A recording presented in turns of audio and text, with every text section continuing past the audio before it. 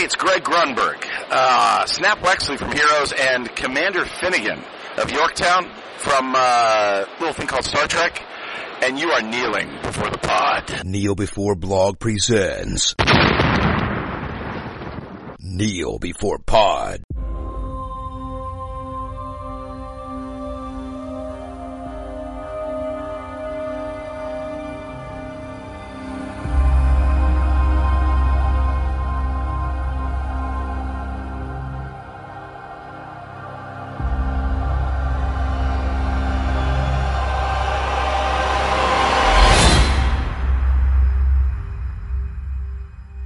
Hello, and welcome to another Imperial edition of Kneel Before Pod. We're back talking about Star Wars again since there's a new film just out. I'm your host Craig McKenzie, and I've brought together a small but brave band of rebels to discuss the latest entry in the Star Wars canon, Rogue One, A Star Wars Story. Leading us in back there with his endorsement was Greg Grunberg, a man who has been in Star Wars and failed to remember his character name from Heroes, but he seems to remember his name from Star Wars, so that's probably better. So joining me on this top secret mission is Chris. Hello. And Kat. Hello.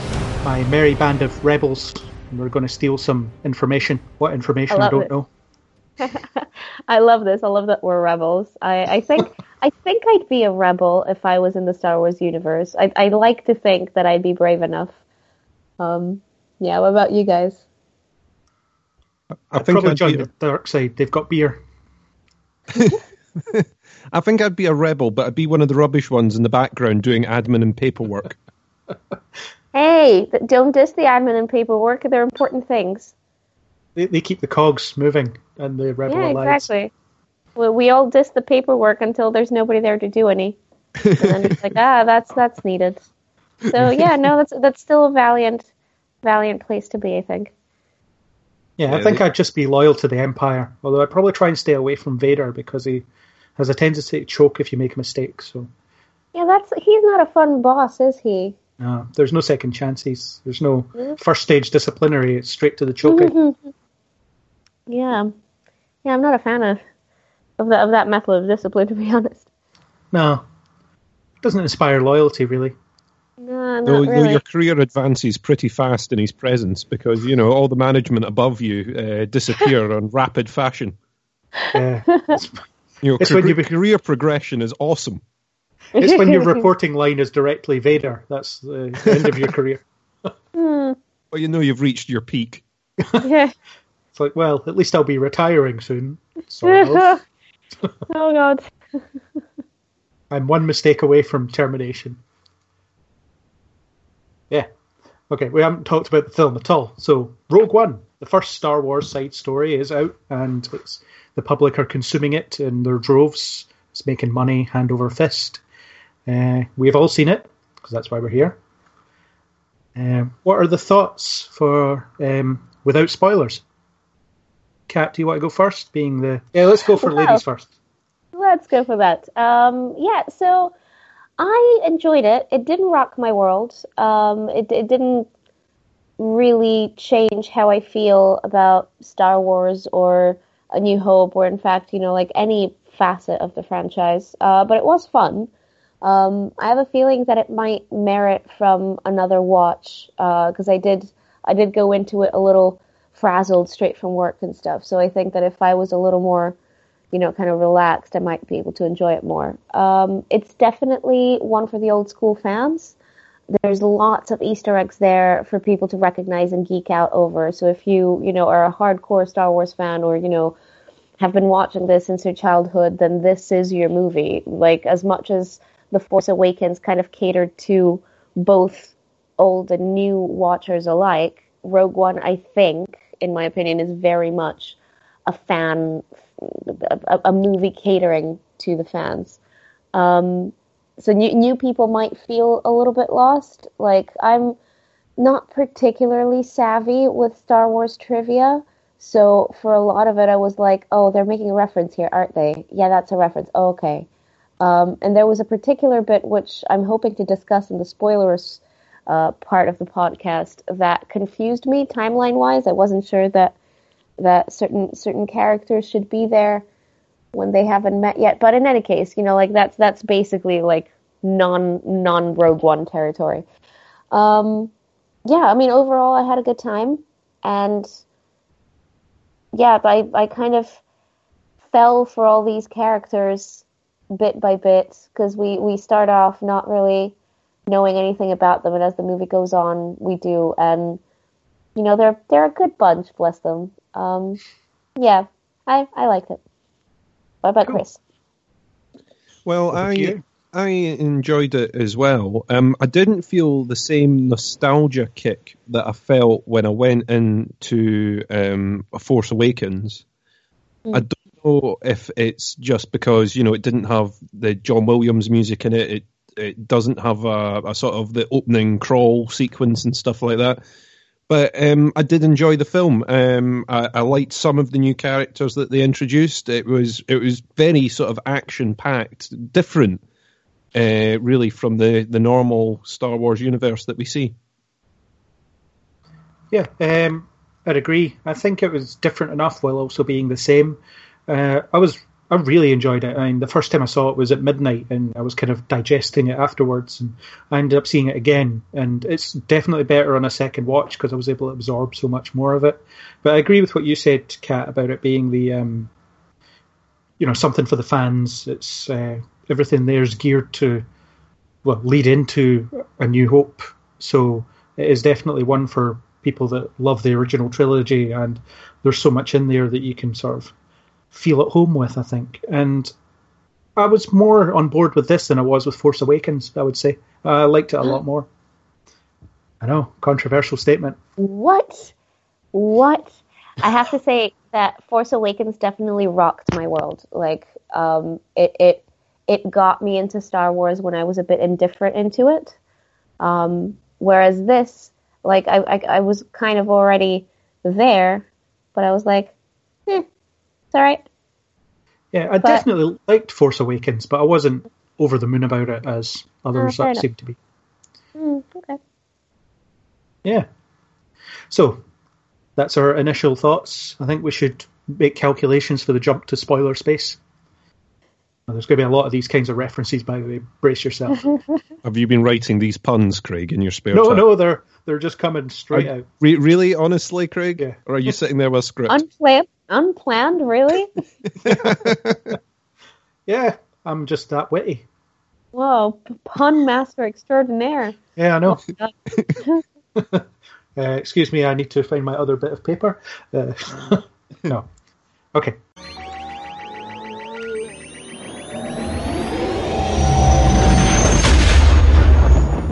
Now we can say what we like. So, I guess the first question is, are Star Wars side stories a good idea? I mean, all we've really had up to this point is the main saga stuff and the Clone Wars animated film. So we're kind of been circling the Skywalkers, if you will, for the entirety of this franchise, if you've stuck to the films. Mm-hmm. So is exploring the side of it in high-budget films a good idea, or is it just Disney slamming it in our faces until we're sick of it? Frankly, I think that as you said, with the Skywalker thing, I would like to get away from that. Because the more we circle the same kind of characters and the same stories that we already know, the less I care. You know, because we know this already. Like, you know, at the risk of, you know, sounding overly critical of Rogue One, because we knew where it was going, I found it very hard to invest in the fate of these characters because I knew what was going to happen, and it did happen the way that I thought it would. So it was like, well, okay, so that's that. You know, it was a kind of a very familiar story without having known it necessarily. I don't know that this particular kind of side story is a good idea. I think it would be great to see more of the expanded universe that is now not canon, that used to be novels and comic books and video games and what have you. I hear actually really good things about the Star Wars video game, the MMO. I don't know if you guys play that. Which one? There's like millions. Oh, I don't know, the new one. She says cluelessly. I'm not really sure. I know Battlefront was fun as far as my friends are concerned. A lot of people enjoyed that. Yeah, that's the only one I know of. There was the Old Republic recently, which is a massive multiplayer online thing. Oh yeah, that one. That's the one I was thinking of. Yes. I haven't played it. I have played a bit of the Old Republic for a while, and I really enjoyed it actually. But once you sort of leveled your characters up, there wasn't much to do sort of after that point. Oh. So I believe they've added more expansions and things onto it. I've not played it since the expansions have come along. Okay. Yeah, and the precursors to that game, the Knights of the Old Republic 1 and 2, they were pretty excellent. I've played both of them and I really enjoyed them. And I've played a bunch of Star Wars games over the years. You know, Pod Racing, for instance, Episode 1 Racer, the best thing to come out of the Phantom Menace. One of the best racing games I've ever played. On the old N64. I used to have DroidWorks as well, where you could build your own droids. It's pretty good fun. So regarding like side stories, what kind of side stories would you guys like to see? Because I know that you are sort of more into the universe than I was. I'm pretty much a newbie. Like, consider me like pretty much a fresh entry into this. Yeah. I think the side stories are a good idea because they sort of fill the gaps in between episodes, both time-wise, physically, because they're not going to be able to get the episodic films out each year, but also they sort of fill in little gaps in the story. I mean, this one fills in sort of one of these questions that people have asked for ages, which is, why would this sort of design flaw end up in the Death Star kind of thing? And now you finally know, it was put there on purpose. But I sort of worry about too many origin stories of characters that we already know, and I think I'm a bit like you, Kat, but I'd like to see other bits of this universe. Yeah, it's such a huge universe that is really diverse and it can be explored. I mean, all the games and novels and everything have proven that. You can go outside the established Skywalker family tree kind of thing and create some really interesting stuff. I watched the Clone Wars cartoon, and while that did follow Anakin and Obi-Wan and so on, it had other characters that would branch off to now and again. I watched Rebels, and they're never in it. Anakin's Darth Vader during Rebels, and Obi-Wan's in exile. So it's all like new characters that you follow around. In terms of this story, I think it was a good enough idea. I mean, it's one of those, you know how it's going to end, but it plays out like almost a Shakespearean tragedy in a lot of ways, because you're just seeing how these people end up, and but they accomplish something important, so there is merit to that. In terms of other stories, like Han Solo, for instance, I'm not really interested in his origin story.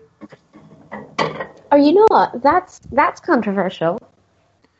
Yeah, I feel like I know enough about the guy, from the film, so I don't really need to see him complete the Kessel Run and 14 parsecs and all that stuff. What's it going to tell me about Han Solo that I don't already know? Well, I mean, I think they're going to end up showing how he got the Falcon, how he met Chewie, and they're going to do a lot of that kind of thing, I think, through the film. But my thing is, you've got to sort of look past origin stories. I mean, they keep talking about, we're going to go to this character and what's their origin. That I would like to see something set in the Star Wars universe that doesn't particularly involve the battle between the Empire and the Rebellion. Yeah, just some smuggler off somewhere doing something. You've got smugglers, or you've got another sort of epic going on, a big travelling story or trade or whatever they've got going on, that sort of takes it apart and shows what today is more like, and takes it from the ground. I think that would be great. As far as this story, I actually enjoyed it. I think it sort of filled in a bit of a blank. Yes, you know how it's going to end. You know the plans get, finally make it onto a ship with Princess Leia on it.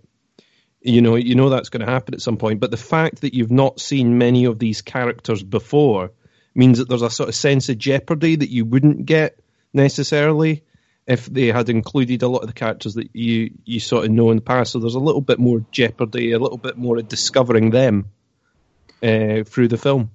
Yeah, and I think think the side stories create a unique opportunity to play around with tone as well, because you've got that kind of Buck Rogers-ish adventure tone, in the other 7 films. But in this one, you've got more of a World War II epic kind of thing, like the Guns of Navarone or something.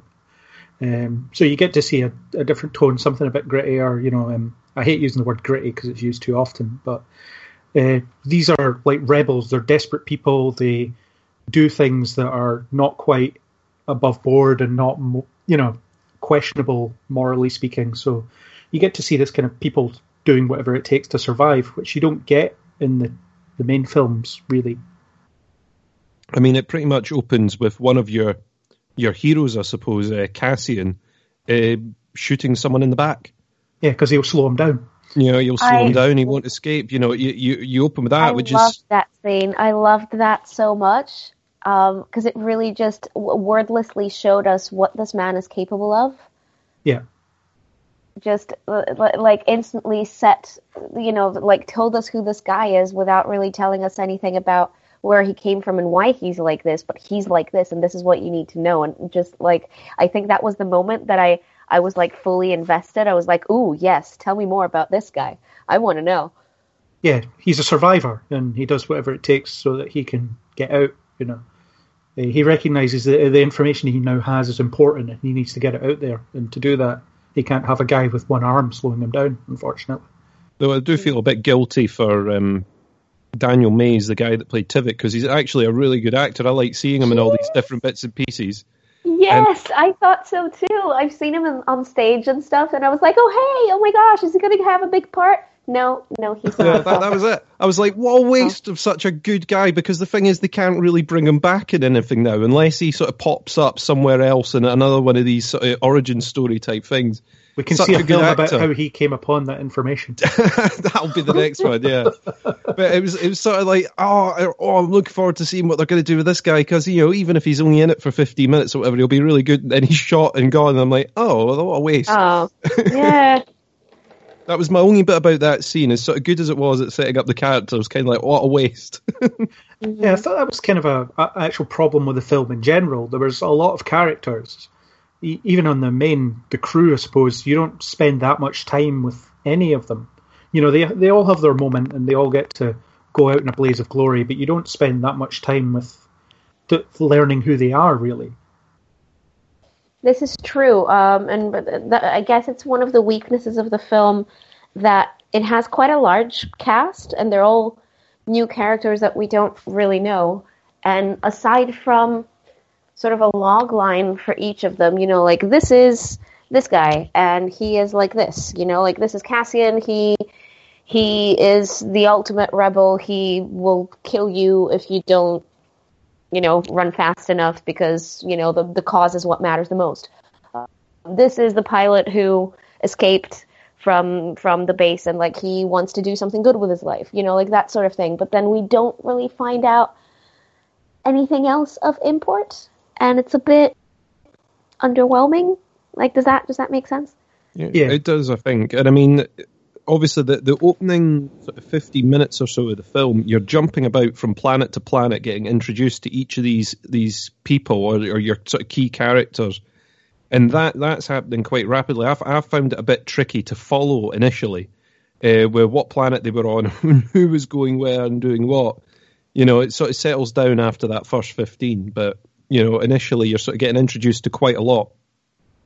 Yeah, there's a lot to take in, and it doesn't really spend any time introducing the galaxy as such. It just expects you to go with it, which I quite liked, because I would hate that we start world building from scratch just because people might not have seen the other films. It's clearly not an issue for the audience, considering how much money it's made at the box office. But you could have seen a kind of almost a narrative prologue where Jyn talks about, and then the Empire rose, and then this happened, and now we're scattered across the galaxy or whatever. You get the kind of personal intro where you find out that she was close to her parents and then separated from them, and that's the only real world building you get. Mm-hmm. Yeah, I mean, Kat, as someone that is invested in the sort of franchise already, how did you find it for the introduction point of view for the universe? For the universe, I mean, I don't know that I would start with this chronologically, even though it is technically the first in the timeline. But it's the fourth mainly, in the timeline, technically. Oh, I guess so. Yeah, I guess so. Yeah, I mean, yes, we all intentionally forget about the prequels. But it varies in tone quite a bit from the others, which is refreshing. And a lot of people have been saying how like its strong suit. Its strong suit is that it's different than the other films. It has, a bit more darkness to it, a bit more sort of, like recognizing the devastation of this war and, kind of recognizing that these people just want this war to end in whatever way possible. Which I suppose, don't we see that in the other films too? I think we do. But I see the point of view that, this is the first film where, because we are watching the underdogs and we know that they're not going to have a good end, it's a little more bleak, as you said, a Shakespearean tragedy, because it doesn't end well for them, even though we want it to. As an introduction, I don't know that it tells us everything. My problem with the tone of the film is that it assumes we know a lot of things, which, yes, we do, because we come from, a place of having watched the rest of the movies, and, this is the gap filler kind of movie. I think that because of that, it lacks that sense of just, I don't know, wonderment about the world that the other films kind of have. I don't know. I think the other films have that a lot stronger. Yeah, the other films are certainly more heroic, I suppose. The characters are very, very righteous, and they're forging ahead with their cause. But this one, it's kind of people are tired, and they're beaten, and they just they want to be free of the Empire. But I guess there's a sense that it's a losing battle at this point. Everyone's just kind of waiting for the end, I suppose. And it's very bleak and it's very different. But again, that's what you can get from a diverse universe like this. And I think if they spent 20 minutes telling you how the Star Wars universe works, it would have really dragged the thing down. Oh, certainly, yeah. I don't think that I would have enjoyed that at all. Yeah. It is what it is. I wouldn't want it to be something else. Absolutely. Yeah, but it's kind of good that it exists in isolation while also assuming knowledge, and it makes it episodic in some way. It's like an episode of a TV show in that sense. People don't like that with films, I suppose, but I don't mind because I'm usually watching them all anyway. So I think it fills a good knowledge gap, where you're sort of going, well, how did they get the plans? And you sort of find out through it. And I think finding out through sort of the eyes of Jin was quite good. They managed to build a decent enough story around it. When it was sort of billed as, it's them finding the plans for the Death Star, I sort of didn't think there was going to be as much of an interest in there. But the fact that they sort of built it around this, a daughter trying to find her father and not so much free him, because, he is free, but, still under the clutches of the Empire, really. Yeah, he's in the gilded cage. Yeah, he's in a gilded cage, and he sort of needs his name cleared. He's been forced to build this against his will, but everyone thinks he's doing it freely.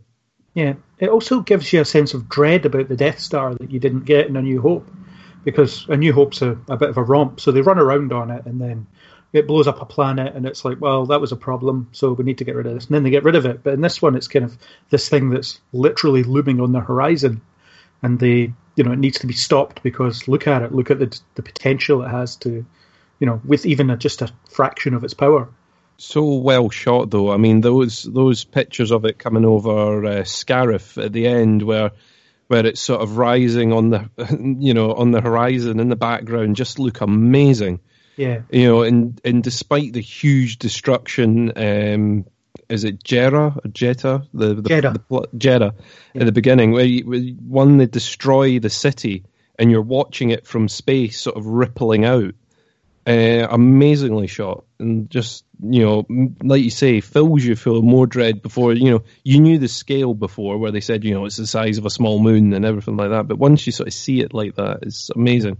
Yeah, when it's blotting out the sun and things like that. Yes. Yeah. I have to say that, yeah, I completely agree with you guys. Seeing what the Death Star can do is a lot more poignant than being told what it can do. And yeah, like I think that was one of the coolest kind of bits in this film. And I loved how a lot of the characters in universe, they would say how beautiful the effect of it is.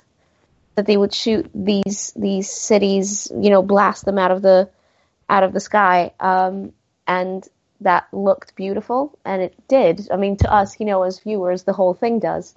Yeah. But it was just like really cool to see what it looks like to them. Yeah, because again, when Alderaan gets blown up, it's one shot and then it's gone. Yeah, you don't get that. I mean, you didn't know up until this point that the Death Star had a medium rare setting, Medium rare. Yeah, single reactor ignition, or whatever he says it is.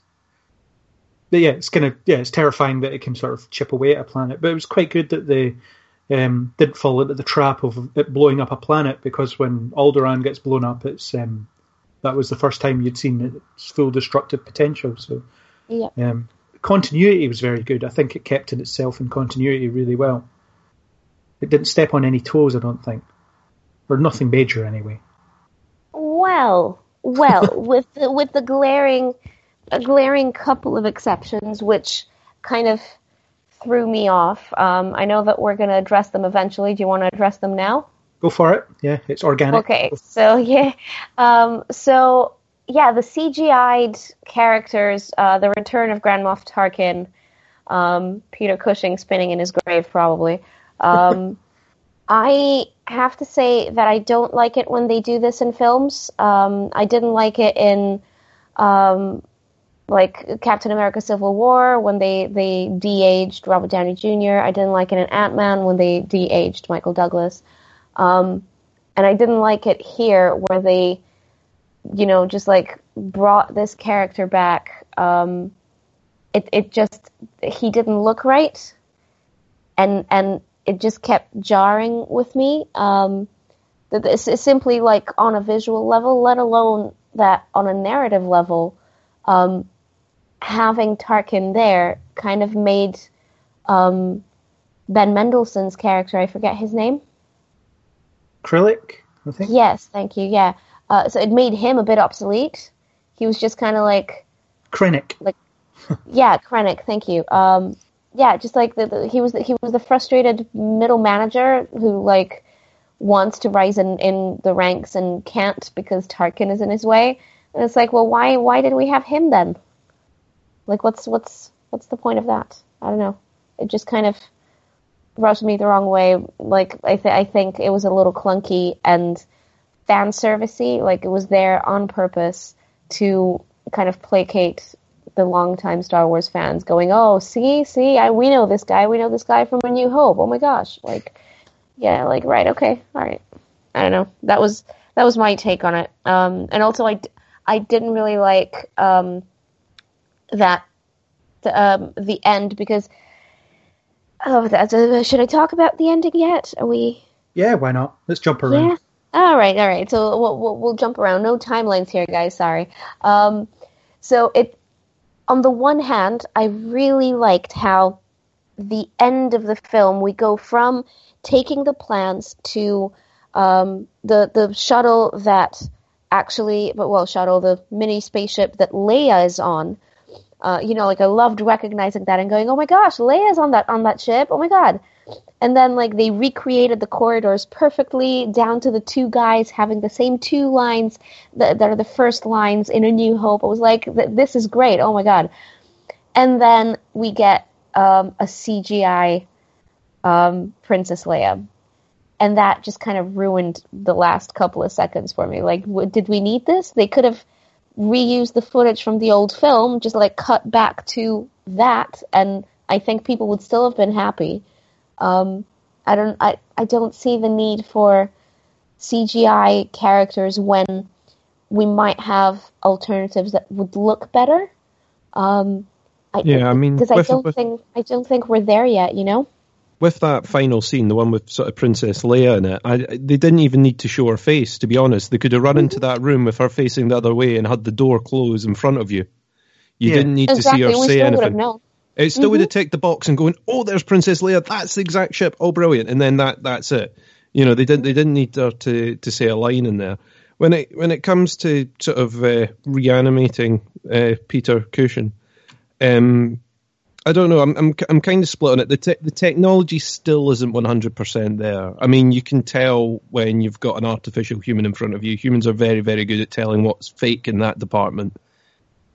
Whether they should or not, despite the fact, I mean, I think they got the blessing of the family in order to do it, you know, and they got their permission.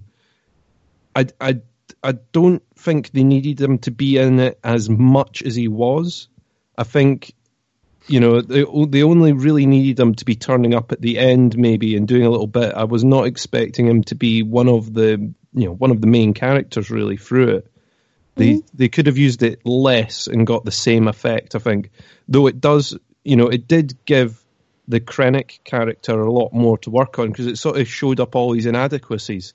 You know, the fact that he's sort of really, really, you know, desperate to be seen by the Emperor as doing a really good job, and he's wanting his promotion, he's, you know, and he's unhappy that someone's going to come along at the last minute and take the credit for all his work. You know, it sort of gave that character probably more depth than it would have if he had been the boss of the Death Star and not had anyone to sort of report to as much. Yeah, I was kind of torn on it as well. I mean, it is kind of distracting because you can tell it's an animated face, albeit a well-animated face. But I liked it because it kind of let Tarkin be in it without recasting him, which is, which is kind of having your cake and eating it, I suppose. And they did recast him because it wasn't his voice. But and that technology, like you said, is still in its infancy. But if they don't keep using it, it'll never get better. So if you look at how it was used in, say, X-Men 3 and Tron Legacy and Civil War and Ant-Man, it's kind of gotten better each time. I mean, we'll ignore X-Men Origins Wolverine because that was Patrick Stewart wearing a paper version of his own face. It looked like, you know, but I think it looked really good here, but it does look kind of animated, so it's a bit difficult. And the Princess Leia one, yeah, she looks a bit too plasticky, I suppose. But at the same time, I was kind of glad to see it, and imagine if they get to keep using it, how good that could really get in, say, 10 years' time. I guess at the same time, I don't know, like that poses the risk of we'll stop needing actors then. We'll be able to do everything just like digitally. So, we still need to mocap, so there's that. I guess, but I don't know. It's the age-old argument. It's the Simone argument. It's the Congress. You know, have you seen the Congress, the animated film? Yeah. Yeah, like it's. I don't know. I kept thinking of that. Like how we'll end up digitizing actors and their likenesses and then using them in the future. It unnerves me a little bit. I'm not sure that I'd be 100% on board with that. I think you'd still get filmmakers who, they want to use real people. Just like you've got people that want to use practical effects as much as possible and stuff like that. So I don't think it would replace actors completely, but there would be. You will get them writing in the future, writing into their contracts and into their wills whether they want their image to be used in future films or not, or their likeness to be used in future films. Because I think there'll be a lot of actors looking at that now going, hang on a minute, so even once I'm dead, they can drop me into a sequel of a film. And I get nothing for it, and my family presumably doesn't get anything for that. And I don't get a say in what film I'm in. At the moment, an actor can pick up a script and go, nope, that sounds a bit rubbish. I definitely don't want my name to be associated with that.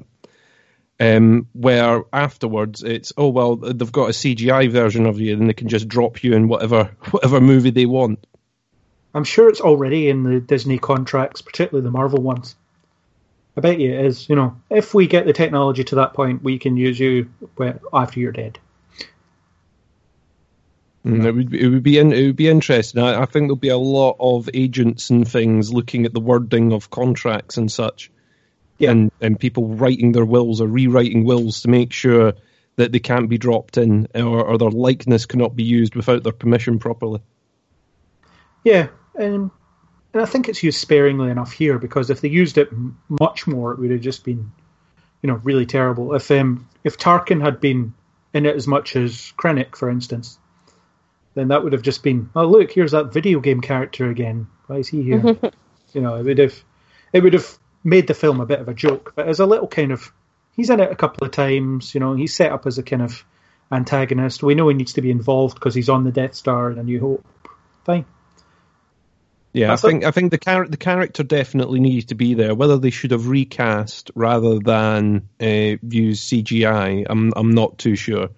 But the character, I think, definitely needed to be about. Otherwise, a lot of people would have gone, well, where's he? Because this is, he should be on there by now, Yeah. Yeah, I would say it was more... The Leia thing was more of an Easter egg, and it was one of the Easter eggs I had least problem with. The one I had most problem with was when you saw the I Don't Like You duo hanging around on Jeddah like hours before it gets blown up. When did they leave to go to Tatooine to chill out in the cantina?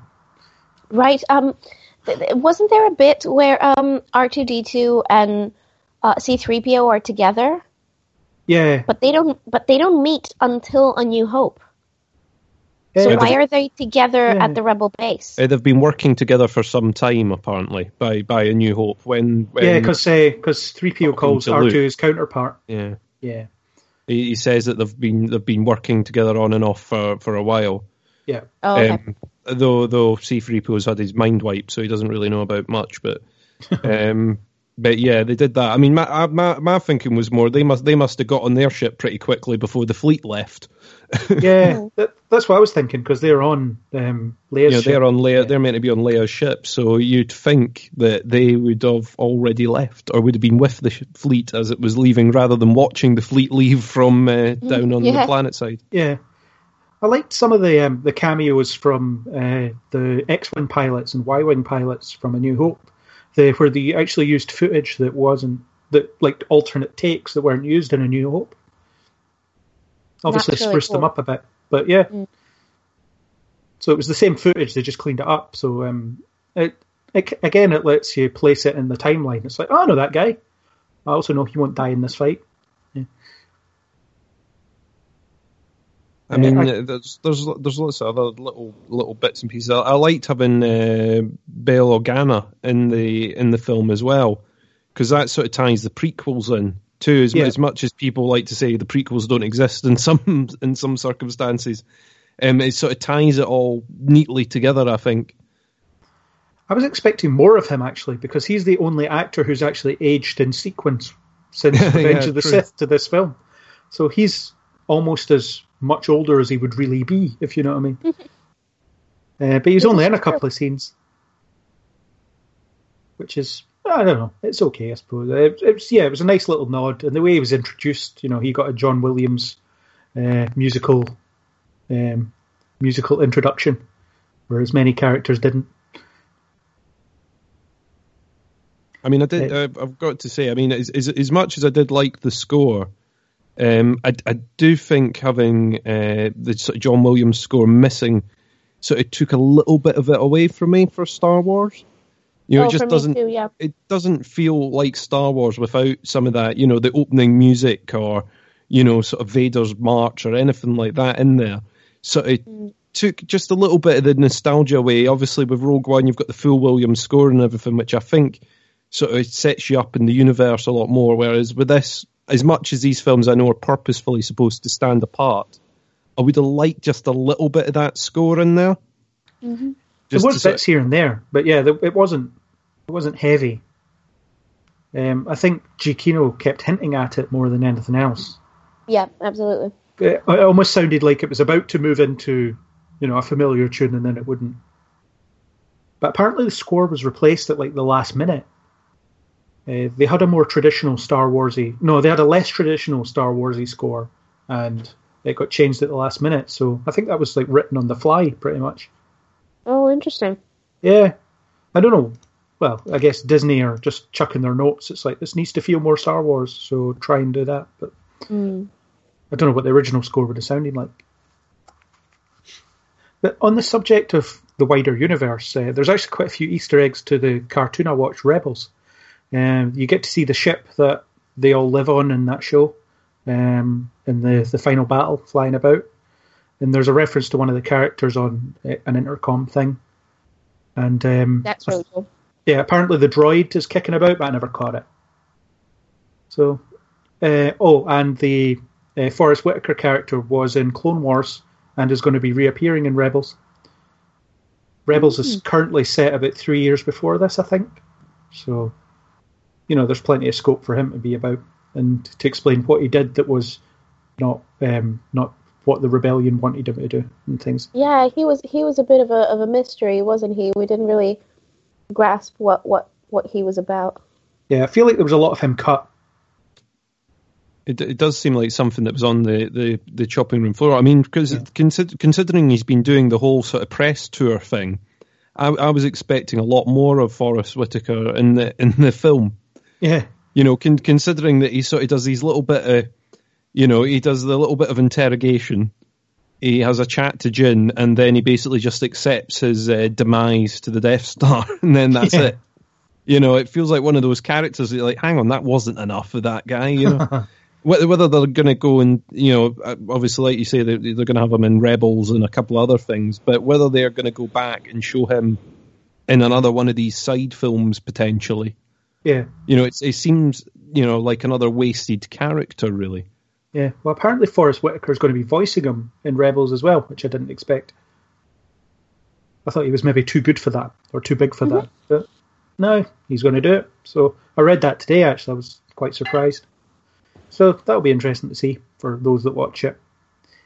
I guess we should talk about the main characters and maybe start with Jyn. What did we think of Jyn? Not the drink.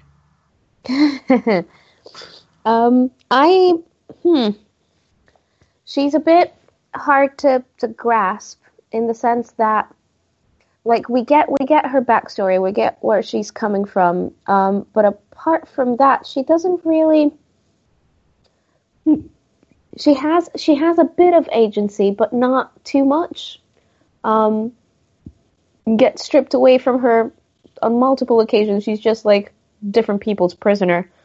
Yeah. And, like when she does decide to do something, she gets shut down until, a band of men believe in her. And, and it's like, okay, I don't really get a full sense of who she is. And we don't really get a chance to know her more because obviously at the end, that's that. At the same time, do we need like a 100% like fully fledged new character? Well, with that larger cast, as I said before, it would have been hard to get 100% into any of their backstories, really. Yeah. I liked that she wasn't interested in the rebellion at all at first. She's just someone that lives in that universe and just wants to make it through the day more often than not, and doesn't want to get caught up in any cause whatsoever. So the fact that she's inspired to and she sees her dad's hollow image, I don't think it quite lands. It doesn't quite work, but because an hour later she's talking about how rebellions are built on hope, and she seems to have really swallowed the Kool-Aid. Yeah, but, like 5 minutes ago you were saying that like you don't want anything to do with us, and now you're like. Yeah, I mean, I didn't quite click with the character for some reason. I don't know if it'd be better on a second viewing or what. And I don't think it's particularly Felicity Jones's fault, but I just didn't click with it. I can't put my finger on why. But yeah, I wasn't a fan of the character for some reason. It's one of those things, but yeah, she does seem to swap modes rather quickly from, I've got no interest in this fight between the Empire and the rebellion. I'm going to go off and do my own thing. But now that you can help me get my dad out, come on and do this. And then she just completely switches round from that. But I don't know. For whatever reason, the character just really didn't click with me. She was sort of part of the ensemble, which didn't do her any favours in that sense, and it just meant that she was kind of along for the ride, whether it made sense for her to be along for the ride or not. Whereas Cassian, I think, obviously it would have been another white male lead almost if they'd focused on him, but his his character was a lot more interesting because he'd kind of he'd bled for the rebellion his entire life, and fully believed in it. And I don't know, maybe there would be some sense that the rebellion didn't care about him as much as he cared about it. But there was kind of a hint of that, but it didn't quite land. I did like him a fair bit, though. As I said earlier, like getting a very strong sense of who he is as a person. Helps. Like he got that kind of introduction when I think the rest of them didn't. Yeah. Like none of the others did to that degree. Like with that one action, killing that guy, like pretending that, oh yeah, we're just gonna go back to the sheep. No, wait, I'm just gonna shoot you in the back. Just like that kind of like necessary ruthlessness that comes with war. Like to know that he's hardened that much by everything that he's done and seen, that he would do this, just instantly, like, tells us so much. And also, like, his journey, I felt, was a lot more earned. Like, when he and Jyn, and, like, that kind of sort of banter between them that leads to kind of both learning different things from each other. I think for him was a much like better defined journey, if you will, than for her, and indeed for the rest of the cast of the ensemble. I think he was definitely the highlight of the film for me. And Diego Luna like did such a good job. I loved him in this. Yeah, the only thing I didn't really buy from him was his reluctance to kill Galen Erso. It didn't seem like something that he would give it a second thought about. It seems like he was ordered to do this. This guy had been responsible for building this thing. Even if he just kind of found out maybe that it wasn't quite as simple as that. I feel like he would still have done it because that's the kind of guy he is. But obviously, you needed to have that tearful farewell between father and daughter. Yeah, I mean, I found it quite confusing that he didn't take that shot. I found it more confusing that he didn't take a shot at Krennic when he was standing there with his sniper rifle. It was sort of, you're thinking, why is he not taking a shot at the pair of them? He has the opportunity to do some real damage there and doesn't for whatever reason. Because the plot needs these people. The plot needs these people later, yeah. I mean, I really liked the character. I think he got a better journey than Jyn did at the end, really. He has the biggest turnaround, whether you think he would actually have that turnaround or not. I really liked that character. It was one of the ones that did sort of click a little bit. He gets a pretty good introduction that shows he's a bit of a kick-ass kind of guy and he's going to get stuff done. Even if it may be a bit murky, it is a rebellion, and it does, these are, well, in the eye of the Empire, these are terrorists. When you see the band of them at the end saying, "Oh, we've all had to do terrible things for the rebellion." Yeah, he's a character that'd be good to see turn up in other side stories, maybe, but I don't know what more he could do than he did here, I suppose, other than, oh, look, it's this guy. And it might just be one of those, like he's in the background having a drink or something in another side film. Yeah, it would be interesting to see a little bit more of that character. I mean, it does make it a shame kind of at the end of this, they basically wipe a lot of the characters that you've discovered off the map. Yeah. But they're not ashamed of doing prequels or anything, so the chances are they will. Hopefully some of these characters will pop up again. He's sidekick K2SO. I really liked the robot. I thought he was one of the more fun robots that we've had. Yeah, he was brilliant. I would definitely put that up there with BB-8 and R2-D2 and all that as a fun sidekick, and yet another one of the ones that I'm sort of like, oh no, it's another one that's dead that I really liked, Yeah, he's got he's good comic relief, the robot, and he gets to show competence when on missions as well. Which usually you get one or the other. You usually the funny character just usually bumbles about, but when it came time to really get to work, he was on board with it. And Alan Tudyk is always good at voicing characters like this. He's good at dropping a funny line. Yeah. Oh, I think my favorite one was when she shot the droid that looked just like him, and he went, "Did you know that wasn't me?" And she was like, yeah, totally. I love that so much. Yeah. I'm not sure if that was motion capture on set or not. Alan Tudyk. I don't know if he was having to walk about and do all that. It would be definitely motion capture, I would think, but I don't know if it would need to be him that would do it, because the droids move quite deliberately, don't they? They all walk in a certain way, because that's just how they're built. Well, I don't know if he would have done it. He did the mocap for, I forget the name of the robot in iRobot, but he did the mocap for that, I'm sure. Sunny. That was it. Yeah. iRobot, that film. Yep. I've remembered that, and I've probably forgotten something really useful. But there goes your PIN number. That's it. And that was, I thought it was a fun character. It was a good delivery, and yeah, it's another one of those ones where you're kind of like, oh, there's another character that I would like to see again.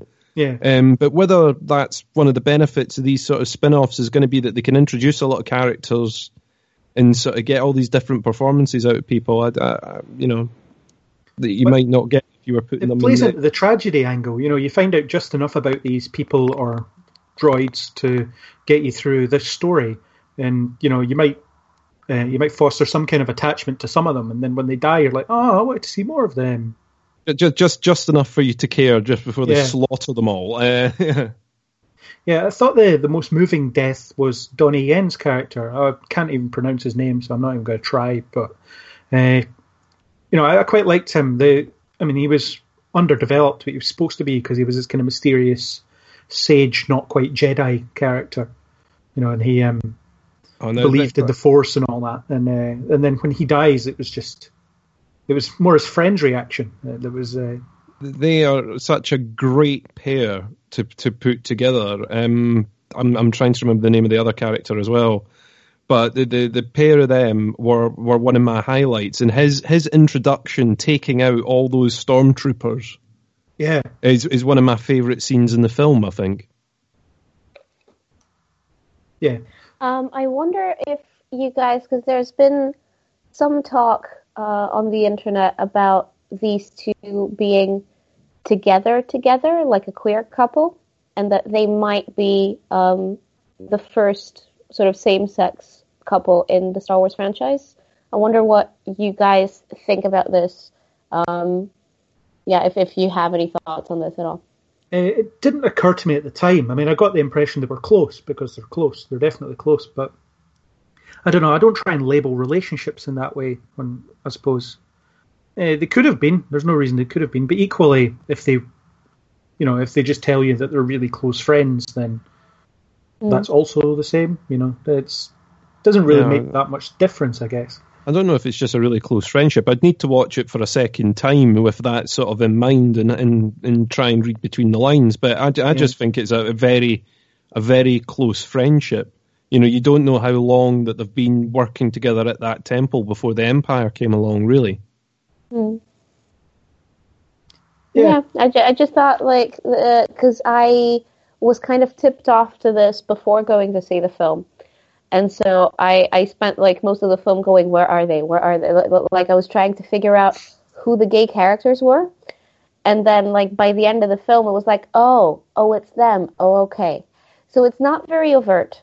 And for someone like me who always looks for the gay in everything, I can safely say that I didn't see it from the beginning at all.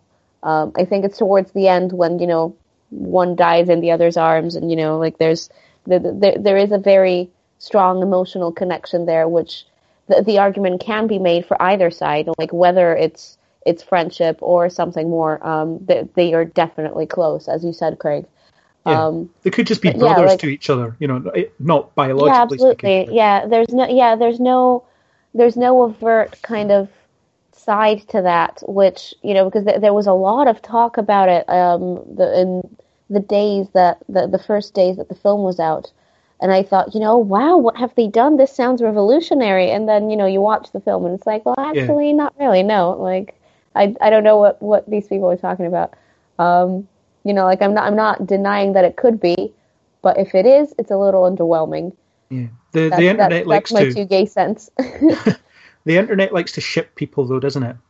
I mean, we do, and I will gladly put myself in that sort of pot. But that being said, I don't know that it's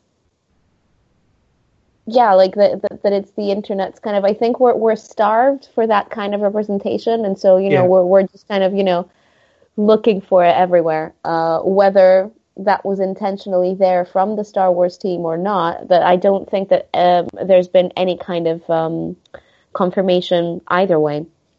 So I don't think that we can safely say until the creators, confirm one way or another.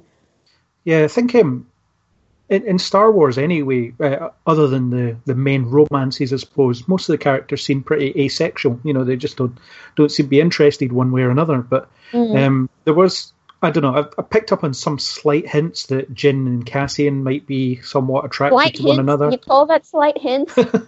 You call that slight hints? There was longing looks, but that was about it. Come on. Like, if this movie wasn't about this impossible heist, and they'd had the time to properly have banter between each other, like, they could have been the new Han Solo and Princess Leia. Like, I think it was right up there in terms of dynamic. Like, they hated each other at first, but then by the end of the film, see each other's kind of points of view, and die the most romantic death, tragically holding each other while an explosion is coming their way. Like, it's I don't think that it gets more overt than that. It's yeah. If a hint is a baseball bat to the head, then yes, they were hinting at that quite heavily. Yeah, fair enough. I didn't think they spent enough time with any of the characters to kind of establish those. I was glad that they didn't do that. Yeah, because I think we're used to action movies having that kind of that kind of sub narrative, like that. There's always some kind of romantic subplot where, unnecessarily, two of the characters will find themselves just drawn to each other at the expense of the plot or at the expense of what's actually important in the film. So I was very glad that yes, these two characters were drawn to each other, and who knows, maybe they did fall in love by the end of the film. But what's more important is this mission, and that I think is very important in terms of just narrative. I don't want to say tendency, but just if this can influence future action movies, can we have less sex scenes and more plot, please? Thank you. That's my take on this. So yeah, absolutely agree with you. It's not very out there, and that's amazing. I think it's there. I think it's present in the film, but I like that it's not overpowering. I think that's very refreshing. Yeah, and whenever when Force Awakens came out, people were trying to pair up Finn and Oscar Isaac's character Poe. And yes, we are. I remember I'm still on that camp very firmly, planting my feet on the ground there. John Boyega said about it only in Oscar Isaac's imagination or something. Yeah, and Oscar Isaac said that Poe Dameron has a lot of love to give, and so we still hope that might be a thing. It doesn't necessarily have to be, and of course, if they decide to take any of the characters whichever way, again, Force Awakens didn't have that overt dynamic between any of its characters, which was really, really nice, because we could finally, just focus on what is happening rather than, oh, this girl fancies this guy, like I don't care. Yeah. You know? So that's, yeah, like I really appreciated that for both these films. Absolutely. Yeah. Yeah. I'm looking down the character list. I mean, we've already talked about Saw Gerrera. He didn't do much. The pilot guy, yeah, you covered it early quite Bodhi, well. Yeah, he was. I love Riz Ahmed. Just as an actor, I just love him. And I'm really glad that he's been getting a lot of work lately in different really cool projects. Star Wars being one of them. And yeah, like I thought that he was really funny as a character, really endearing as well. You know, one of my favorite kind of tropes is like someone from the dark side going to the light because they've seen the way, sort of thing. Yeah. I really appreciate that in stories. And I think he did a really good job with it. I don't know how I feel about the tentacle scene. Yeah, you could have gotten rid of that and nothing would have changed. Yeah, like that was very disconcerting, I think I'll say. Could have done without that. Yeah, I don't know if there was more of that cut. It seemed like a really random thing to have in there. You know, you could have just had him passing the information on, not being believed, and then ending up in the cell later. And like you say, Craig, nothing would have ended differently. Yeah, well, he's out of sorts, isn't he, for 5 minutes or so, and then he's fine again. Yeah, and I quite liked his determination at the end to get that message out, you know, and he was like, we need to plug this thing into this other thing and push this button, and, you know, it was very mechanical, but it was kind of like I really want to prove myself as worthwhile to this cause. And it's a small thing, but it was really, you know, it was really good that, I guess, that he'd seen the horrors that he was helping to inflict and wanted away from that. I suppose in a way he's the Finn of this movie. Yeah. Yeah, with far less screen time. Oh, yeah. And a lot more plugging in of things. And just like, I was really concerned, like, when he first went, oh, we need a master switch. I'm like, oh boy, what does that look like? Where is it? How do you know it's there? Like, how do you know these things? You're stressing me out, friend. I'm very stressed out right now. Can you imagine someone saying, "Oh, just you've got to run over that way, and you've got to find the master switch." Oh, what is it? Oh, it's a button on a panel which has about 100 odd buttons on it. Don't worry, it's that really obvious lever on that panel that doesn't seem to be connected to anything else. But with a neon sign above it that says master switch. Yeah, but we'll send the blind guy for tension. It's like, where's the button? No, it's over there. No, over there. No, to your other right. Yeah, it was. I mean, he was fine. I don't think. Like everyone else, he had just enough to kind of make him part of the story without overpowering it, I suppose. And again, we don't really find out much about him and his story apart from that just one element of him that, like, he was a pilot for them and he decided he didn't want to be anymore, ran away, etc. Got given the message and so on. Like, yeah, the rebellion general, General Draven, according to IMDb, played by Alistair Petrie. I thought he was really good because, again, he was that kind of the guy that makes the tough calls. Yeah, and he's kind of he's comfortable with it, but he's kind of grizzled by it, which is, you know, it's clear that he keeps himself at arm's length because he's kind of not quite comfortable with everything that's going on. But, you know, on the flip side of that, Mon Mothma she was just kind of there because we saw her in Return of the Jedi. Yeah. She doesn't really do anything. I mean, she spouts exposition when she needs to, but that's about it. I suppose someone has to.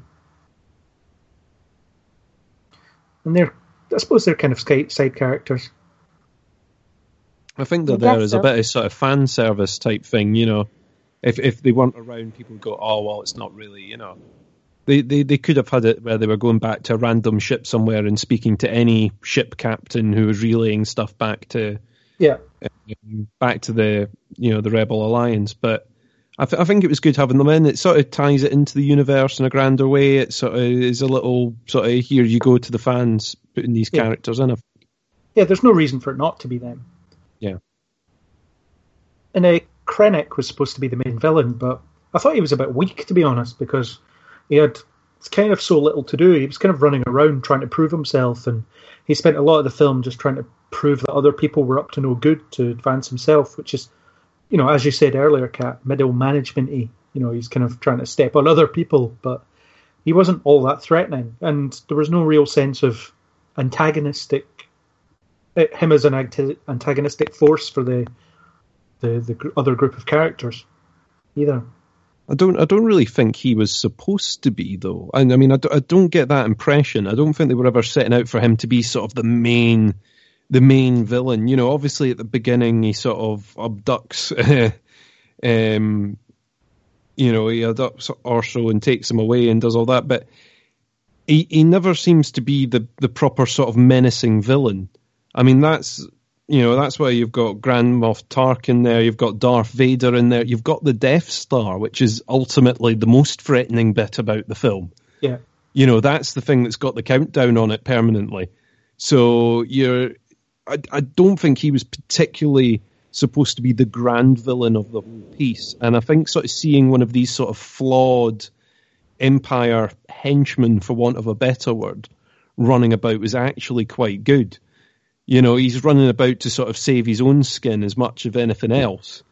And he seems really unprepared to be sort of fighting such a small little battle. Because he's been used to, not so much the admin work, but he's been in the background making sure that the Death Star gets assembled, but not necessarily making battle plans or, preparing invasion forces or defending bases. Yeah. And he doesn't seem to have really the respect of a lot of people that are around him. I mean, at the end, when he's in the control room and the battle's breaking out, no one's particularly listening to what he's saying. Yeah. Kat, what did you think of Krennic? I touched upon this briefly earlier. I found him to just be, just like angry, shouty man. I'm gonna try and watch the film again with what Chris has said in mind. Just the fact that he is, because he isn't in charge, that is narratively useful. I would have thought, I expected him from the trailers and stuff. I expected him to be a lot more important in the hierarchy. And the fact that he wasn't kind of threw me off, and he was just incompetent in a lot of ways, and so his role felt undeserved. Yeah, there was a bit of a disconnect as well, because when he confronts Jyn at the end on the platform, there's kind of the implication there that there's some kind of history, as in, I've been chasing you for ages sort of thing. But he hasn't. Yeah. Yeah, I mean, I think that, to me, I connected it with just, the fact that he had her father for so many years, and, that was that. But, yeah, just, I don't know, I wasn't that scared of him as a villain, which I think was the problem. Yeah. And maybe that's why they brought in Tarkin, to just kind of infuse that whole kind of side of things with a little more gravitas. But the fact that they needed to do that just kind of makes him a bit useless. I don't get why he's there, or why he is like this. He just felt a bit of a construct, just kind of shoehorned in there so that, I don't know, we can have a dude that isn't Moff Tarkin. Yeah. I wasn't into him. I don't know. I think one of the reasons that he's around is because you needed some sort of Empire villain that was disposable by the end. Because obviously with them going in, they knew they were going to have to wipe him out at some point to explain why he isn't on the Death Star later. Yeah. You can't kill off Grand Moff Tarkin, you can't kill off Darth Vader, so you sort of needed this Empire villain, this mid-tier villain, to come in, so basically so that they had someone that they could get rid of by the end and could explain it away, why this character is never mentioned and never appears again. Well, I quite liked it once they proved the Death Star worked, Tarkin was like, right, that's cool, I'll take it from here, you go away and do something else. And it was just that, hey, this is mine, Yeah. I guess he was possessive, I suppose. That's about all you can say about him. No, I mean, possessive, selfish, ambitious, but not enough, not good enough to merit that kind of, like he wouldn't have gotten promoted or, given more leeway or more control because he, at every turn, he failed to do what was necessary, he just kept, all the good guys just kept slipping between his fingers, and he was like, well, I'm just gonna, yell a lot, I just don't, as I said, he wasn't threatening enough, he was just, and perhaps this kind of ties back into, we knew where this was going. This is a prequel to A New Hope. We kind of, is there a line in A New Hope to say that people have died so that we can get these plans or something like that? No, it's in Return of the Jedi, the many Bothans died line. It's about the only contribution Mon Mothma had up until this film. So we kind of, I had the sense that, I'm going to go watch a film, none of these characters are going to survive. And they don't. Yeah. And the thing about knowing the ending is that the in-between bits become less interesting, or to me at least they do. Unless the story is groundbreaking in some way, telling me something that we couldn't have foreseen, we couldn't have known. I don't know. I suppose the story of how the design flaw got in there is that kind of groundbreaking element, the one thing that we didn't know about the Death Star and the plans, etc. But, it just kind of rendered the entire story a little superfluous. And you could definitely take this. You could definitely take this film or leave it. I mean, it's not an essential watch, but it's a fun little aside if you want to experience it. A very expensive, fun little aside. Yeah, there was a lot of money thrown at it. I mean, it was all there on screen, I would say. And I thought the action sequences, when they finally happened, were incredible. That last act, the big battle on however many fronts, was probably the best thing we've seen in Star Wars, to be honest. I just really liked when the first Star Destroyer appears, and it looks like a tower of Legos. Yeah, a nice homage to 70s model work.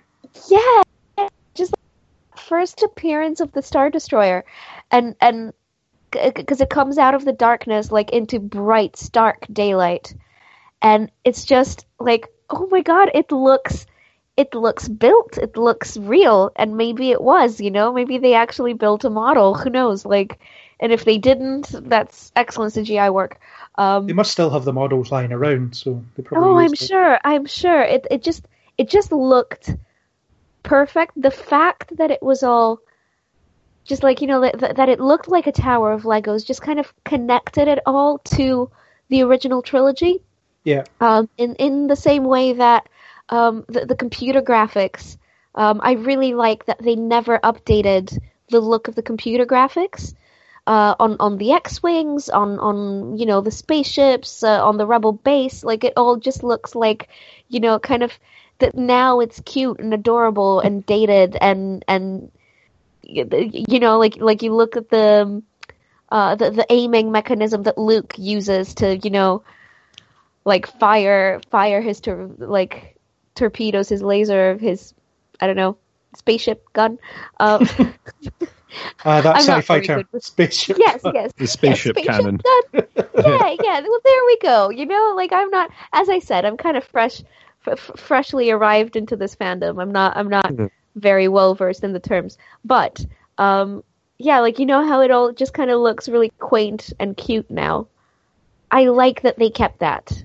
The attention to detail in the Death Star control room as well. It was the same switches that were getting flicked and the same buttons that were getting pressed and all that stuff. No, I mean, I was wondering if that was stock footage for a while, to be honest. It I'd need to watch it again to have a look. But yeah, it looked so similar. And like you say, the graphics of the sort of targeting sequence for the Death Star and everything all just look spot on. You know, they've not updated the graphics. So I think there'd be a bit of an outcry if they went and started overlaying all the screens. Yeah. You know, with sort of more modern looking graphics.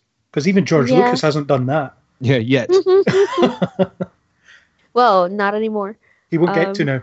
Yay. Yeah. I loved all that. And there was things like, I mean, during the space battle scene, one thing that really stuck out to me is you get to see these kind of lumbering ships do things that you wouldn't get to see in the 70s because the technology just didn't exist. You know, like you never saw an X-wing maneuver like that in the original trilogy because they just couldn't do it. Mm-hmm. And that scene where they shove one Star Destroyer into another, that was just, you know, you wouldn't get that in the 70s. It's just not possible. But it looked amazing. Oh, it's just great. And being able to disable the ship and then just push one into the other. It was great. I mean, once one of the ships was disabled, you sort of knew roughly where it was going to go. Either it was going to crash into the gate all by itself, or they were going to shove it in there. That's, I thought that was an excellent use of that. Yeah, and it was good to see the Imperial walkers again, even though they're still useless, really. You know, these four-legged things that take forever to get nowhere. I know, like, it's every time that they bring them out as, like, this big threat, and it's like, these things? Are you sure? Like, they just seem very cumbersome, and I don't even want to know what it takes to maintain them, you know? Like, with the long, spindly legs. That can't be practical, just from a maintenance point of view, you know? Even for getting into them. I mean, what do you do? Do you need to climb up the side and get in? You know, are you rope climbing on your way in there? I imagine what happened is the Empire bought a lot of them, and then when they realised how rubbish they were, they got told they couldn't refund them. Yeah. What I think is we bought a couple thousand of these things. They're not really doing what we want. Can't you take them back? No, I think they launch from giant hangars, so people just kind of get to them from gantries that are above them. That's my thinking. I prefer my idea. I think they climb up the legs. Yeah. I think I like the rope climbing better. It's more cinematic. Yeah, I know the whole gantry thing is a lot more practical. Mm. But, you saw Luke with his grapple gun get up to one in Empire Strikes Back. So that's true. Yep. There's another way. The one I found really weird, I'm sure I saw one, where it didn't have any midsection. It was like a hollowed out middle. Yeah. I wonder if it was like deploying troops what or the something. hell did they use that one for? At least the other one sort of as a transport. It has space in it and all that. This other one's got a big gap in the middle of it. Yeah. It's maybe if they fire lasers at us, there's a chance they might pass through us. They seem to go down quite easy as well. They're like no match for an X-Wing. I mean, exactly. It all just comes back down to the spindly legs. Like you shoot that, and like it's not like a tank that has, you know, a bit more sturdiness to it. Like, you know, you just shoot the legs right out of it, and poof, there we go. Yeah. But the shot where they came out of it wasn't quite mist, but where they just appeared through the trees and stuff. That was really well shot, I thought. That was cool, yeah. I guess they're intimidating, even if they're a bit useless. I mean, the size of it will definitely be intimidating, but just, you know, even though that scene was well shot, I couldn't help but think, you didn't hear that? You weren't hearing that, like, that whole time? It's not that these machines are very fast, you know, they can't sneak up on you. Yeah. And, like, suddenly they turn around and it's like, oh, shit! There's these things, and it's like, you did... Seriously? Like, I'm pretty sure that you should have heard that a long time ago. But, you know, for dramatic purposes, I guess not. Yeah. I like to see them because, you know, it tickles the nostalgia bone, I suppose. Oh, for sure. Like, yay, they're back, you know, and I was really excited by that whole action sequence anyway. I just thought it was like really well done, even though you had no reason to be invested in the rebel fleet, because there was no one there that you cared about. Everyone was on the surface. I was still kind of invested in them succeeding, which is, something that the Phantom Menace fails to do, actually. They've just got a bunch of pilots that you never met before getting shot at, and who cares? But for some reason it managed to be quite investing, because I suppose maybe it's because they were only a distraction for the smaller mission that was going on down in the surface. I think the sort of street battle, actually, I'm trying to remember the name of the planet again. It's not Jeddah. Was probably one bit that sort of stood out of me. It's something that we haven't quite seen before. A sort of occupation and the fight back and everything like that. I quite liked. Donnie Yen's character, the little fight that he does, I thought was great. The big battle at the end, I enjoyed. I thought it was great, especially sort of initial stages where it's such a small team and they're making it seem as if, like they say, make 10 feel like 100. At the beginning, I thought was great. That sort of catch them by surprise thing worked really well. Yeah, it makes it really feel like a rebellion. There's only a few of us, but we have to spread them out. That was really well done. And then when the rebels just came in, I was like, yay, this is amazing. It was kind of, there was nothing that disappointed me about it. And one thing that did stand out was Darth Vader's small action scene where he just demolishes the rebels in the corridor. This is true. It was a very dynamic scene, much more dynamic than we've ever seen him do in the original trilogy. Obviously, for reasons that they couldn't have shot a lot of these things back then. So a lot of his scenes were just based on the tension from his presence, just people being really afraid of him. It was great to see Darth Vader in action. And also, here's a bit that stood out a little. When Krennic goes to Darth Vader's evil lair of evilness with the lava and the his volcano castle. Yeah, it's like I detected a very heavy Two Towers influence, a very heavy Lord of the Rings vibe. Or it's like Krennic's going to visit Skeletor or something. It was that kind of vibe, and I suppose that makes it feel a bit A New Hope-ish in that sense as well, because you do have that. Of course, this villain's going to have a lair. He's going to have a base somewhere, but can you imagine how much he's having to spend on air conditioning in there? It's all right. He's in his little bath. Yeah, he's in his spa at the time, so it's all right. I mean, I really liked Vader in this. I think they shot him so well. It made him proper scary again. Where I think some of that was sort of lost in a way, but he just seemed really like a really scary, proper villain character. Getting to see him be a bit of a badass and taking on, just plowing through those soldiers to get to the data disk, I think was great. Yeah, although I suppose it creates a bit of a continuity error when he's just lumbering again when he fights Obi-Wan in A New Hope. Yeah, well, it's just two old men waving sticks at each other, isn't it? I mean, similarly with the X-Wings, like having seen them maneuver the way they do in Rogue One and then going to see A New Hope after that, it's like, it just accentuates the quaintness of it all, oh, cute 1970s graphics, oh, bless. Yeah. But, I saw a theory online, though. You just take it, yeah? Yeah, I saw a theory online that explains why Vader isn't as badass in A New Hope when it comes to fighting. It's because he's drained his batteries during the events of Rogue One. So his suit only has a certain amount of power, and he used it all trying to get the plans back. Well, I think that'd be cool.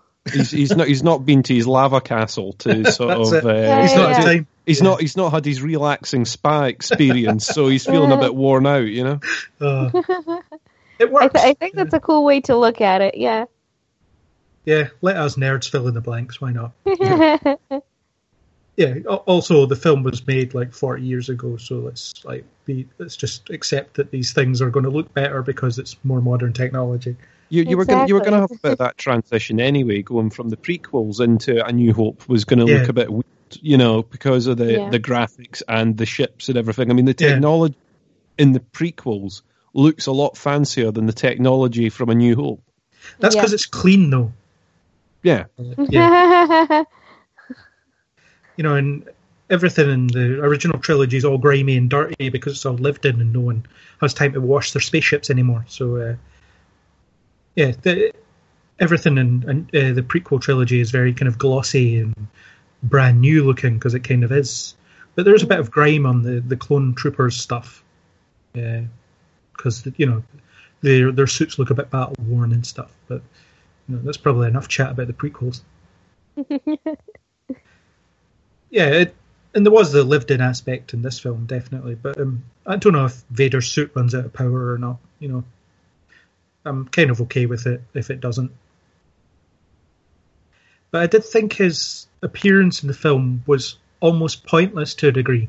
Like, his conversation with Krennic didn't really add anything, and then as cool as his action sequence was, it didn't really need to be there either.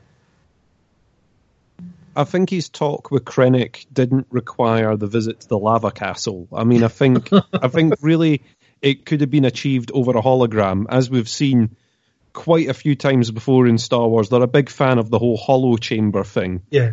That's all you really needed was Vader coming on and going, right, you've completely cocked this up. I'm going to have to deal with this myself. Yeah. We will be having words when I see you, kind of thing. And that would have been enough. Then give the Vader moment later on when he breaks through when the saber lights up in the corridor and basically through the dark. I think that would have been a better introduction to Vader in this movie than having him floating in his spa in a lava castle. You put him as a projection or not at all, or just keep him there as the threat through the whole thing. Once you've got him going, right, I'm going to have to come and solve this because you've completely messed this up, then I think that probably would have worked better. It's either that or there's been a huge section sort of cut out or rewritten around about that that would explain why he sort of diverted en route to go and see Vader and go, yeah, I'm sorry, I've made a mess. I think maybe if Vader had been in all the same scenes that Tarkin was in, his presence would have felt more worthwhile. Yeah, you could have had him as a sort of silent observer or throwing in a few lines from the side. I don't know. I mean, it might have made sense, or were they sort of saving him up for the end? I don't know. Like I say, if he had just appeared as a hologram and then had his sort of moment of being a badass at the end, I think that would have been enough. I just don't understand why he went on this sort of space trip to go and see him when we've sort of already established it's very easy for them to do the little hologram call. Yeah, and it was at the end when he was watching Leia's ship escape. He knew that's the plans were on there. But in A New Hope, the dialogue suggests that they only think the plans are on there. But you don't know how much time has passed between the two, though. The implication is that it's pretty instant. He's in a Star Destroyer already, so he just goes right after them. Yeah, I mean, I wouldn't say that it's even an implication. Like, the end of Rogue One is pretty much the first few seconds of A New Hope, so it should be seamless. Yeah. So technically, I mean, I think the only way that I would circle around that is, they don't know for sure that the plans are on there because of everything that has happened, so that the plans get onto that chip, it was all like pretty much they didn't have time to check anything. It was transmitted from the island onto through that weird gate in the sky thingy. Sci-fi terms, guys. Actual term, the sky thingy. So it was transmitted onto the ship, the rebel ships, and then they put the information onto the chip, and then like Vader tried to kill everybody who had it. So, it's just like, I don't know, we have a chip. Does this have the plans? I don't know. Like here. So, like that's the way that I would kind of connect the two, because I mean, I don't think that they were thinking about prequels when they made A New Hope. No, definitely not. It was supposed to be, chuck you in at the middle of a story and you follow it from there. I don't know why the sort of capital ship didn't just retransmit it to all the other ships in the fleet once it had it. And then, each one sort of jumping in a different direction. Well, it was only on that one floppy disk, so, But they copied it onto that one floppy disk. They could copy it onto 20 floppy disks. There wasn't time. I liked the relay rates, though, as it was going from person to person to person. Yeah, that was kind of cool, yeah. Mm-hmm. And that guy was trying to get through the door, and then he realised it just wasn't happening, so he said, take this, I'm dead, but please take this. And then that guy gets impaled through the door, and he has to give it to someone else. It was just really good. It sort of explains why, when you see the opening scene of New Hope, why everyone in the corridor is absolutely papping themselves. Yeah. Because they know what's coming next. Yeah. Turns out a bunch of stormtroopers, and then Vader walks in, so it doesn't do anything. So they got off easy, I suppose. It also explains why they're at Tatooine, where it just seems completely random, but they're there to pick up Obi-Wan, as it's mentioned. Oh, that's right, yeah. Mon Mothma says, maybe you should enlist that Jedi friend of yours, and he says, Jimmy Smith says, I'll send for him, and that's what he's doing with Leia. Mm-hmm. So they're going to Yavin via Tatooine, I suppose. So it ties that in quite nicely. Like I said, continuity mostly stacks up, I think. There are a few niggles here and there, but on the whole, it does lead almost seamlessly into A New Hope. Mm-hmm. Unless there's any other things that really don't stack up that I missed. I think my main one I had an issue with, we resolved earlier. Clearly my memory of the original films is not very good, because I think it's been about a year since I last watched them. And I just couldn't remember whether R2-D2 and C-3PO know each other before A New Hope begins. Because then, like, when we see them on the base together at in Rogue One, I just had a feeling that, like, don't they meet in A New Hope? They're not together at the start of the film, because Leia's off, like, recording her message. That's right. Yeah. But then dialogue later. Isn't C-3PO Luke's? C-3PO is on that ship as well. Oh, is he? Okay. Yeah, because they both get in the escape pod together. Oh, that's right. Yes, they do. Oh, okay. See? Terrible memory, guys. I am absolutely awful. Like, I watched these last year at Christmas, so it was about a year ago. Like, I've already kind of forgotten, like, how do you forget these things? Anyway, it's fine. I think it's really good. Thank you for assuaging my my worries. Of the Star Wars timeline. Yeah. I think it's really cool that you could, like, take out the Blu-ray of this one and shove in A New Hope, and they follow almost immediately. Yeah, I mean, the special effects quality goes down. Yeah, of course. But yeah, I guess it's a proper. Well, people say it's a bridge between the prequels and the original trilogy, but it's not, because there are no prequel elements in there, really. Mm-hmm. Very few that we touched upon. Yeah, I think you get Leia's father and things like that. Yeah. Yeah. I think Leia's father's about it, actually. Yeah. I mean, one of my biggest kind of problems with the prequels and then A New Hope is that I don't think that there's enough to connect Anakin with Darth Vader. Like, the problem lies in that, like, it's supposed to be Darth Vader's origin story, the 3 prequel films. Yeah. But like, even at the end of the 3rd film, like, you just don't, I at least don't feel like we know Darth Vader any better. We met this kid who grew up and became like this terrible person, but is that Darth Vader yet? Like, it just like is not satisfying.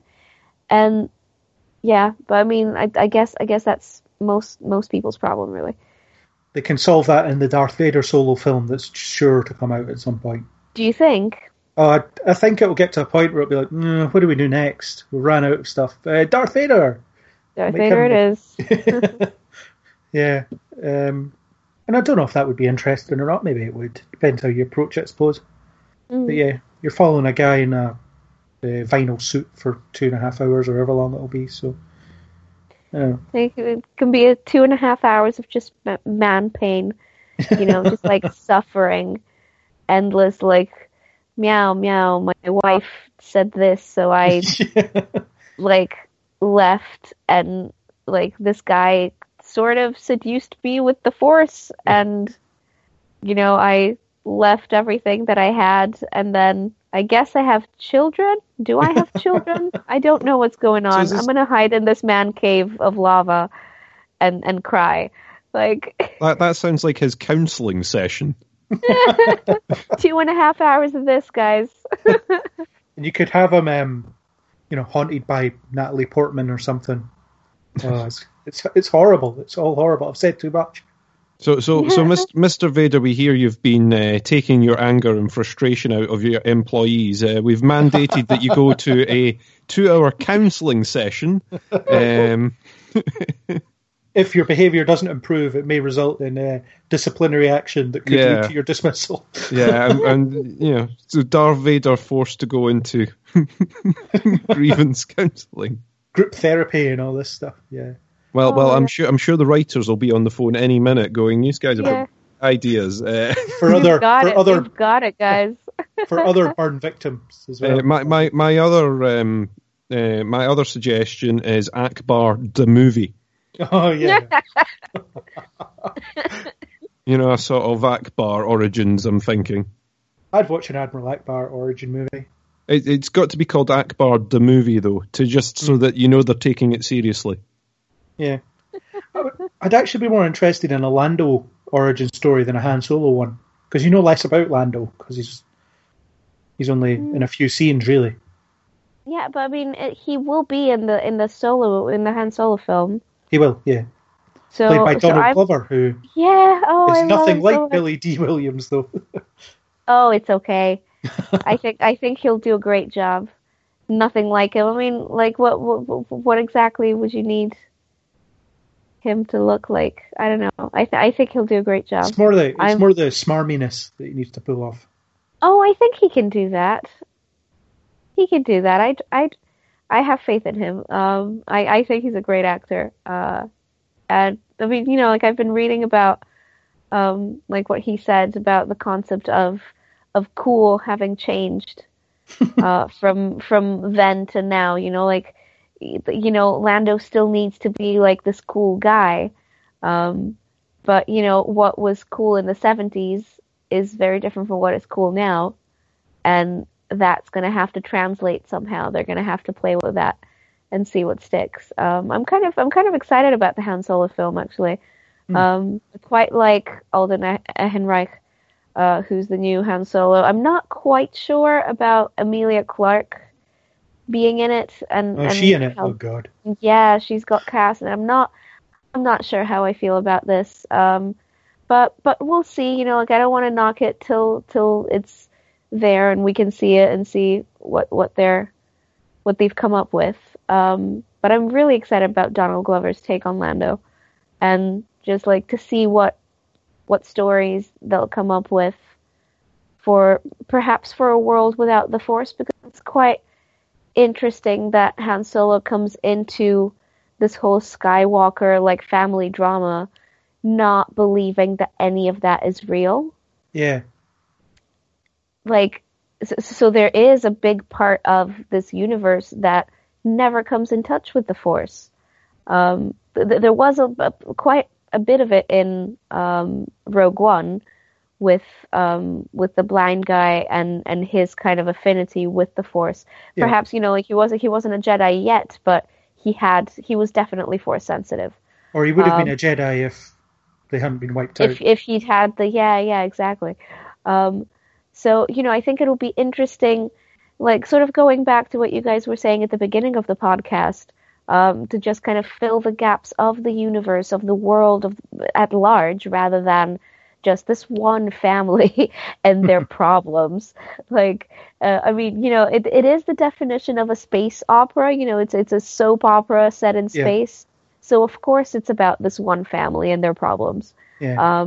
But at the same time, creating this vast, believable world creates all sorts of opportunities to tell other stories that don't involve Han and Leia and Luke and all of that. I think it'll be really cool to see where they take it from here, provided, of course, the only thing about the Han Solo film that I'm not very confident about is that, again, it's a prequel, so we sort of know where things are headed. It would be great to get a fresh story where we don't know any of the parameters, or perhaps we know some of the parameters, but to leave it open enough for us to care, to invest in something new, rather than, let's find out how they did this thing that we already know how it turns out. And because both Rogue One and the Han Solo film are within that territory, I don't know, I'm a little apprehensive, of course super excited still, and obviously I'm going to go see it no matter what, but let's face it, I think we need a little bit of a new direction there. Yeah, the thing about the Han Solo film, you mentioned about him not believing in the Force at all. But Jedi would have been alive and quite heavily, they'd been kicking about in his lifetime. So it's kind of it's a bit like us saying that the Beatles didn't exist. Because it wasn't that long ago the Jedi were around. But that's the problem that the prequels have created, I suppose. Yeah. That not enough time has passed for the Jedi to fall into legend, I don't think. Yeah, it's kind of similar with The Force Awakens. There's been... So how many years have passed from the end of... Yeah, oh my God, I'm drawing a blank. Return of the Jedi. It's about 30 years, I think. Yeah, so, and then they're like, oh, what? Luke Skywalker is a real person? I thought he was a legend. It's it hasn't been that long. What? And that's generally, I don't know, perhaps the concept of time in this universe, in this galaxy, how quickly things fall into legend. I don't know if that's what what they're trying to say here. I'm not sure. I don't know. Propaganda. I don't know if it's because of sort of scale, when you imagine the sort of size of the universe, how long it takes a story like that to travel, and until you've heard it from 2 or 3 proper sources, you probably wouldn't believe it. Well, if you look at the time of the time of A New Hope, you'll have people who are, still relatively young who would have known about the Jedi temples across the galaxy, and would have probably met some Jedi because they weren't exactly in hiding. There were generals at the at the front of an army, that was fighting a war across the whole galaxy. So, again, it's a problem the prequels have created, because A New Hope, when you watch it, it talks about the Force as being an ancient religion and things like that, and Vader knows about it and Obi-Wan knows about it, but no one else seems to really. And Tarkin kind of laughs at it. It's one of those problems that you kind of just have to accept now, I suppose. But Han Solo not believing in it, that'll be a hard one to put across in a prequel film, I think. It depends on how they set it, what the background of the story is, if it's going to be a sort of sprawling space epic or if it's just going to be on one planet. Yeah. It all sort of depends on what they do. With Rogue One, as we've said already, they sort of set a different tone to it. Yeah.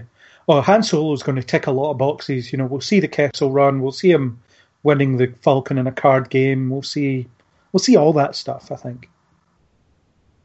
We'll see him interacting with Jabba the Hutt. We'll see everything that we've been told about, I think. Whether we need to or not is another story. But well, see, the thing is, I don't know whether that's the kind of thing that we don't need to see. Yeah. It's the stories we've already heard I mean, I'm winning the Falcon potentially, to set out the story or to finish it, or I don't know. I'm those, a lot of those are the things that it's like, oh well, we know he did this, and we know he did that, and we know he did the other. However, I'm more interested, if there's a point to doing the whole film, I'm more interested in the bits that we didn't know about it. Yeah. Like in the expanded universe, apparently he was training to be an Imperial pilot and things like that. See things like that, that'd be pretty cool. I suppose that'll be part of how he gets started as a smuggler and things like that, but I don't know what they'll do with it. It's all up in the air. I think I'd like to see a Chewbacca solo film.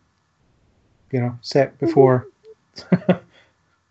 set before the prequels, where he's just running about. Back when he was the size of an Ewok. Yeah, when he's just running about on Kashyyyk, roaring at people. See, either that or the size of a Tribble. I don't know what. All of the dialogue is just roaring. It will just be the Star Wars holiday special, but they spent a lot of money on it. Oh gosh. No, we don't want that. I guess as a final thing, any other side stories that you'd like to see? Even just push the boat out with imagination and be like this little out there story that you might want to see that could take place in this universe. The assassination of Jar Jar Binks, I think would be one. Okay, so I have a little aside which you'll probably have to edit out because we're already well over 90 minutes on this. Oh, it's okay. But okay, so I have a little side story about Jar Jar Binks. So aside from the controversial fact that I don't mind him, I never hated him as much as people do.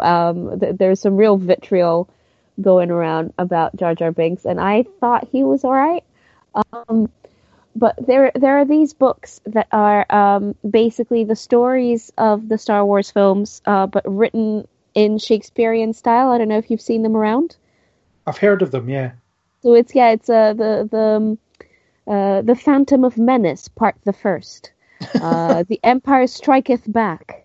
And so, and it's all written in iambic pentameter, Shakespearean kind of vocabulary, like everything is spot on. And in The Phantom of Menace, Part the First, Jar Jar Binks has lengthy monologues in perfect Shakespearean English, where he justifies his annoying language by saying that I know how to speak normal human language, but when I speak like this, people tend to do what I want them to, so I'm going to speak like this. And so he has like his lengthy monologue, he explains his motivation and everything, and then he goes, Misa Jar Jar Binks. And it's brilliant. Like, I think I have accepted this as my headcanon now. This is exactly what I think is going on in Jar Jar Binks' brain.